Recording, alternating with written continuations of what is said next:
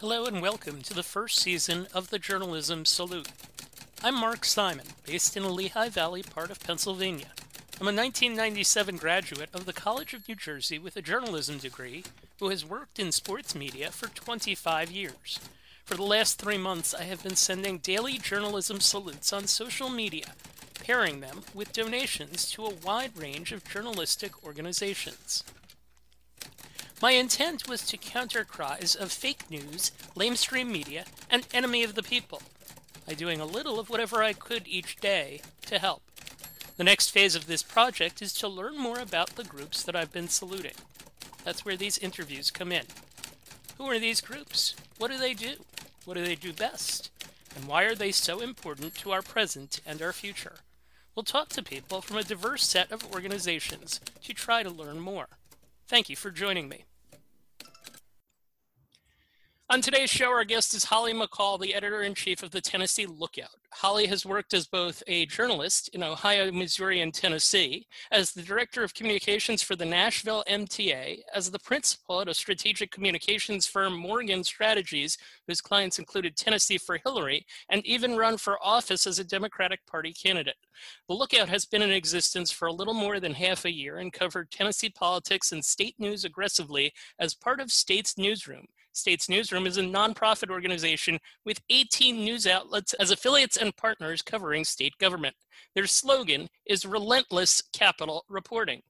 Holly, thanks for joining us. What purpose is the Lookout serving in the journalistic ecosphere?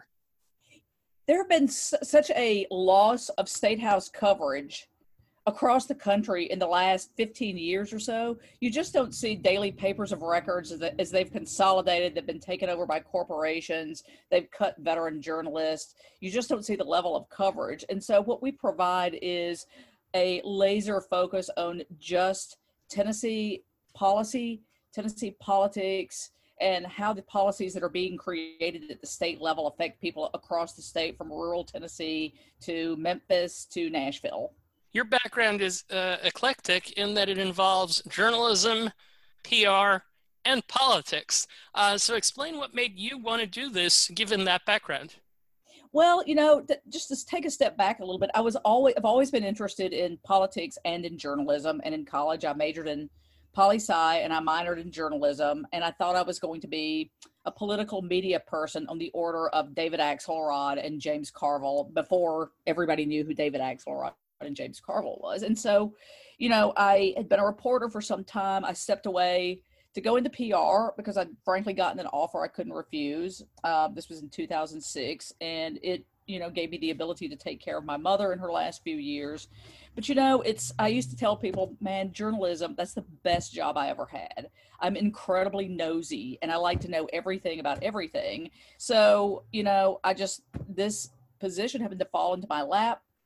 Chris Fitzsimon from State's Newsroom came to Nashville in January and said, we're thinking about setting this up and we hear that you would be a good editor. And so I looked around the restaurant we were in, we were having lunch, and I said, are you sure you want me? I've run for office before. And he said, well, yeah, we know who you are. Are you interested? And, I don't know anybody who wouldn't be interested. For any political junkie who is also a writer, like, what better job is there? State's Newsroom is certainly a very interesting organization. It's very widespread. It's trying to do some interesting things. It has its share of people who feel very strongly about it, both positively and a little bit on the other side. And I think that's one of the things that comes with political reporting. Can you explain State's Newsroom and what it does? Yeah, so State's Newsroom is a nonprofit, nonpartisan parent company of these 18 outlets. Truth be told, I had not heard of State's Newsroom when Chris Fitzsimon first contacted me, and I reached out to a friend of mine who had owned newspapers in Maine, and I said, what do you know about this outfit? And he said, let me call you back in 5 minutes. He called me back and said, completely legit. I know some of the people with them. I know some of their donors. And, I think these days, so many people are just wary of media in general, and anytime you see some newish outfit come along and start expanding. In fact, the first State's Newsroom outlet was created about 2003 or 4. But yeah, I mean, people are just wary about anything that seems different, new, And as I've told people here from the time we got started, look, you can be wary now, but we're going to be around, and you will see from our reporting that we are fair. We're going to be fair. We treat everybody the same way. And so anyway, the proof is in the pudding. So I would imagine if you are a political reporter in Tennessee, where you have supermajorities in the state legislature, and you have the political background that you do, that anyone that would question state government in this day and age, they're going to face questions of bias. How do you and how does the organization generally respond to that? Well, I think that it's very fair, and that was something I acknowledged with my reporters when we first started. I did run for office as a Democrat, so I would expect there to be suspicion around me. I try to keep myself very separate in one way from the reporting operation. I will never go collecting information on Capitol Hill. I have three excellent reporters. Two, though, have both won national awards. Their credentials are impeccable. And again, I go back to what I've said when people are like, oh, Holly McCall, she ran as a Democrat. I don't think there's not really hiding what my personal opinions are. But I think, Mark, as you know, every journalist has personal opinions, but a good reporter and a good journalist can take their personal opinion out of what they're writing. And like you said, we've been around for 6 months. And I think if you look at our coverage, we've been fair to everybody who will work with us. Having said that, it's hard for any reporter at any outlet these days to do political reporting on with a supermajority because the Republicans in office, they don't really have to do much media. We're trying to profile candidates for the upcoming elections, and we get almost zero response from Republicans. And we just do the best we can, try to reach them across multiple platforms, and know that it is not just us in that case. Tell us about the reporters that you mentioned. You mentioned the strong credentials that they have. I always say this is from my sports background. I always say to a coach, "Tell me about your team. Tell me about your team. Tell me about your reporters and their backgrounds." Well, I'm so glad you asked about that because every time people ask me about the Lookout, I deflect from myself because I say, look, nobody's reading the Lookout because of Holly McCall. They're reading it because of my reporters. So Anita Wadwani has been with the Tennessean. She was with the Tennessean for almost 20 years. She's got a master's in journalism from Berkeley, and she's got an undergraduate degree from Columbia. But she is one of those very fearless reporters who has won a couple of several national awards. One for covering sexual harassment at the University of Tennessee Athletic Department. She's been named like the South Asian Reporters Association, or the Asian Reporters Association has given her awards. She's gotten awards in the state of Tennessee, and she is a investigative reporter. Nothing makes her happier than going down a rabbit hole. And I found with Anita, like she will tell me she's thinking about something, and in a couple of weeks, a great story bursts forth from her, like Venus rising from the sea. So I've got her, and then Nate Rao is my second senior reporter. I've known Nate and Anita both for over 10 years, and Nate was the first person I talked to when I found out about this launch, and literally sat him down, took him out for a beer, and said, I will not do this without you. So you just figure out what it's going to take to make you work. Nate originally started as a sports writer, but he is, for a young guy, he's a consummate old school journalist. I think he eats, sleeps, and breathes reporting. He's good at investigative. He can still write a heck of a sports story. He's covered the music business. He's got some of the best sources in the state of Tennessee, and he's thinking about journalism from the moment his feet hit the ground in the morning. And then I've got a young reporter named Dulce Torres Guzman, and I fell in love with her writing about 5 years ago. She'd written a freelance piece for the alternative paper in Nashville, and it was about quinceañeras. And her writing was just so beautiful. I literally fell in love with it. She has been on my mind ever since then. And she brings a voice that is woefully lacking in journalism. I think there are not enough reporters from minority backgrounds. She's born in America, grew up here, but her family is Mexican by heritage, and she speaks Spanish. And I think she gives us the ability to cover Tennessee's growing immigrant community in a way we couldn't otherwise. Let me transition off that to asking about how you've covered certain things. And since you brought her up, how have you covered minority issues, social justice issues? One of the first stories she did, we had heard about a coronavirus outbreak in a rural East Tennessee county.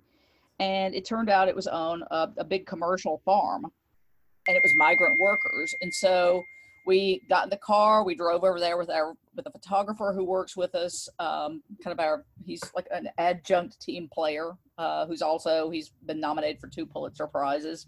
But we drove over there, and she got out of the car, and she was the only person who could communicate with these guys. And it turned into a really fantastic story about the fact that migrant workers come into the country. Their passports get collected. They are literally at the mercy of their employers. And in this case, every single one of the men working on this farm had tested positive for coronavirus. And they were not getting treatment for it. They were continuing to work.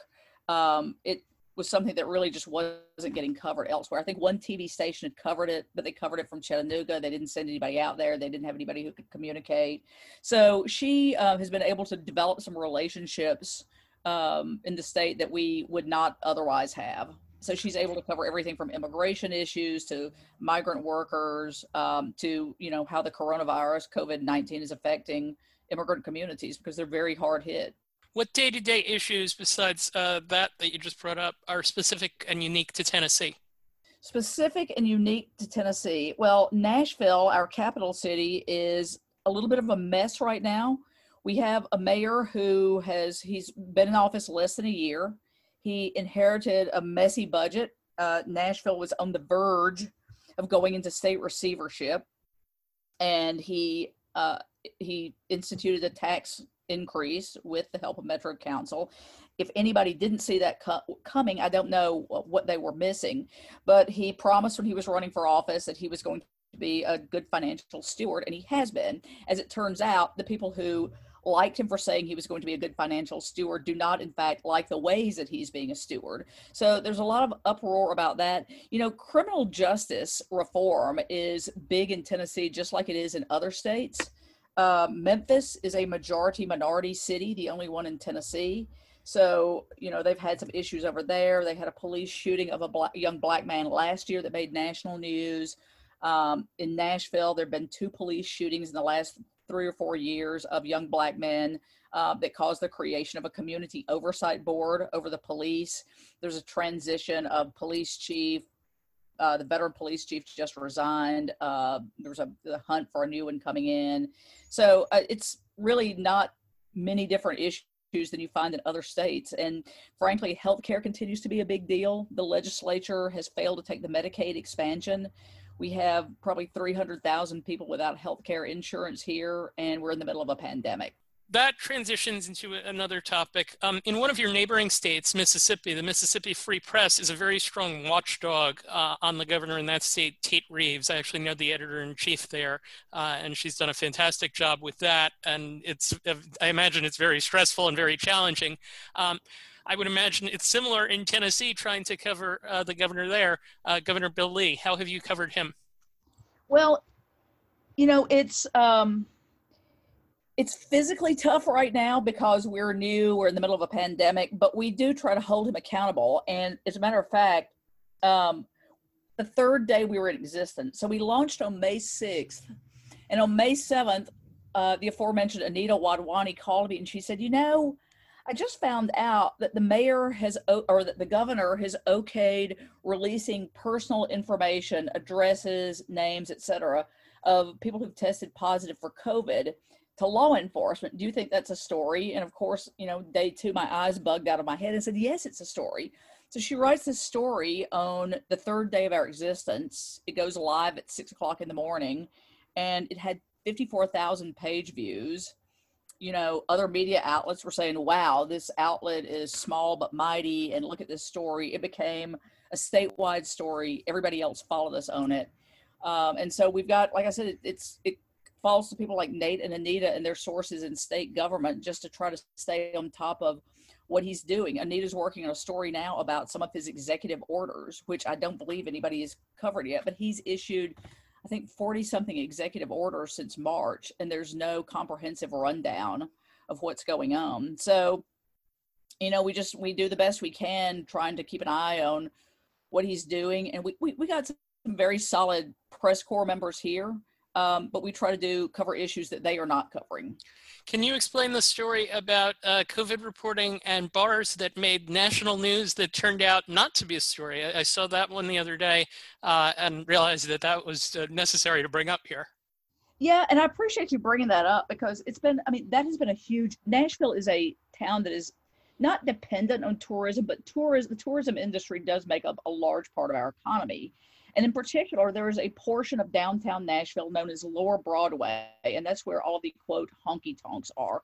Everything from these old school bars like Tootsie's Orchid Lounge, where Patsy Cline and Hank Williams used to hang out, to you've got the Kid Rock's big ass honky tonk and country music, and it's almost like a country music version of Bourbon Street, if you can imagine that. And people were packing into these bars. It's a big place, bachelorette parties come. And so early in the pandemic, when the mayor John Cooper was looking at what to do to try to flatten the curve, he shut down the bars. And some of these bar owners were very supportive of him when he ran for office, by the way.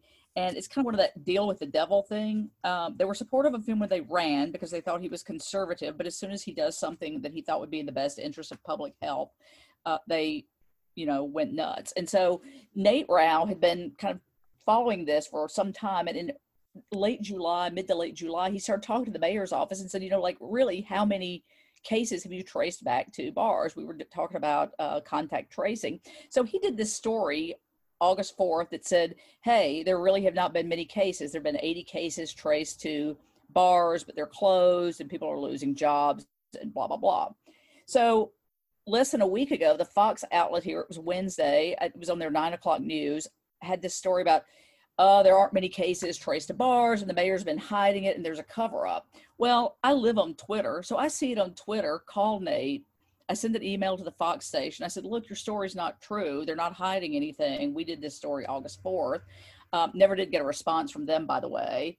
And then it turned into this national brouhaha where you've got our Republican elected officials. Fox News nationally is talking about how the mayor was trying to hide numbers because he wanted to kill small businesses, which it finally came out that, yes, actually we had covered it.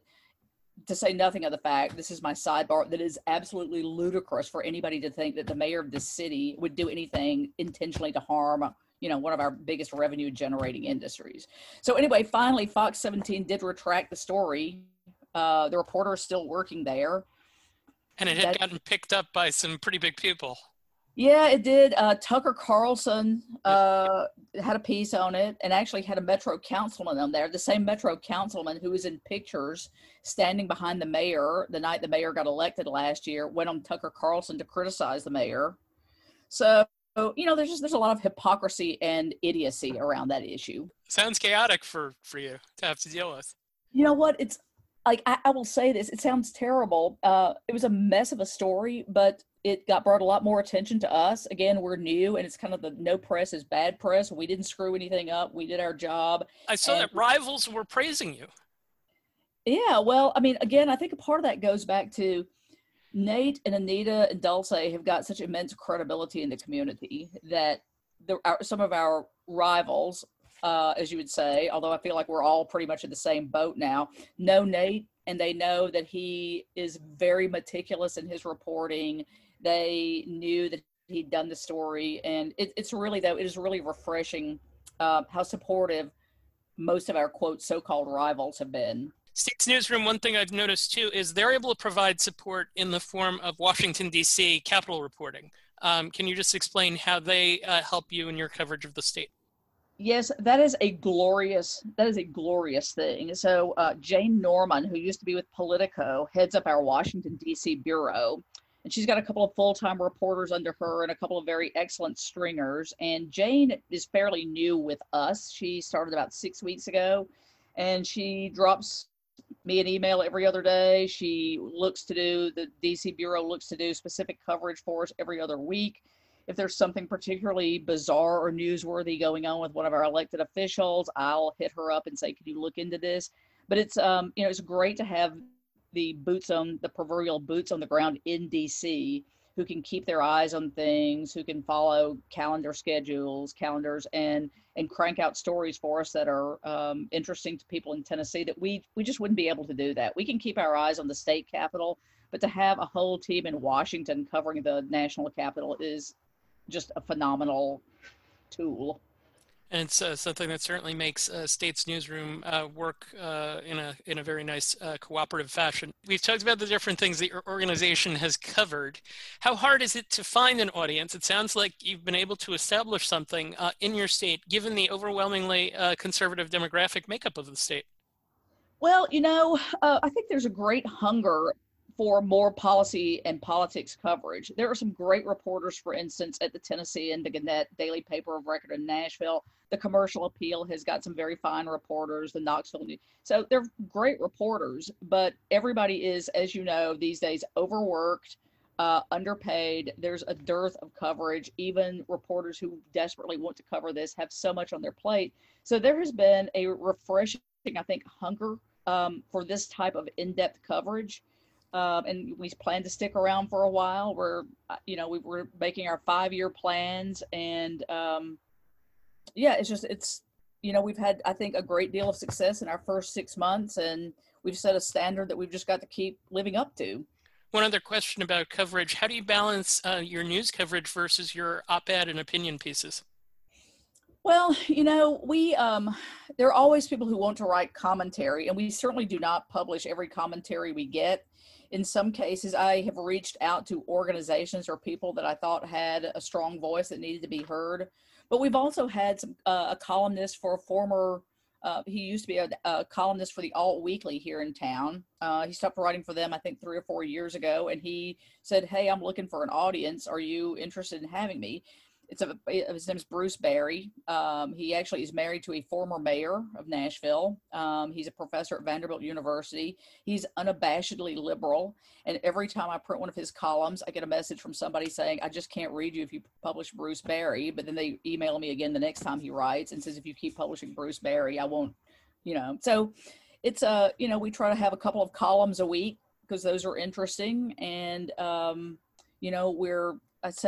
would say our commentary tends towards progressive and our news is straight, but we've also had a representative from the Beacon Center, which is the libertarian think tank, write for us. And if people make sense and are bright and are not propagating outright untruths, I will entertain what they've got to say. The state of politics across the country is knocked down, dragged down, outright brawling at this point. The coronavirus certainly makes things extraordinarily difficult to do just about anything in this day and age. So with that in mind, where do we find the good news in what your organization is providing? Is there anything positive? Well, you know what? Like, I'm a glass half full person, so I think there's always something positive to report. Although I'm trying to think about what it might be. I hate to sound like I'm hung up on this. I do think there's always good news. I think there's a little bit of across the aisle work on some of the coronavirus. The governor, I have been pretty critical of this governor. We grew up in the same town, and it's been disappointing to see him offer no guidance to city and county officials. But it is refreshing to see how many county mayors and city mayors have worked with each other to make decisions and get on the same page. And they're not necessarily, even though they're technically nonpartisan, you kind of have an idea what everybody's politics are. And some of these mayors aren't in the same political party or would not count themselves in the same political party. And it's been refreshing to see them work together across county lines to keep people safe. You mentioned the large numbers of people who had read certain stories early on with your group. What other indicators have you seen that made you think that this is going to work as a news outlet long term?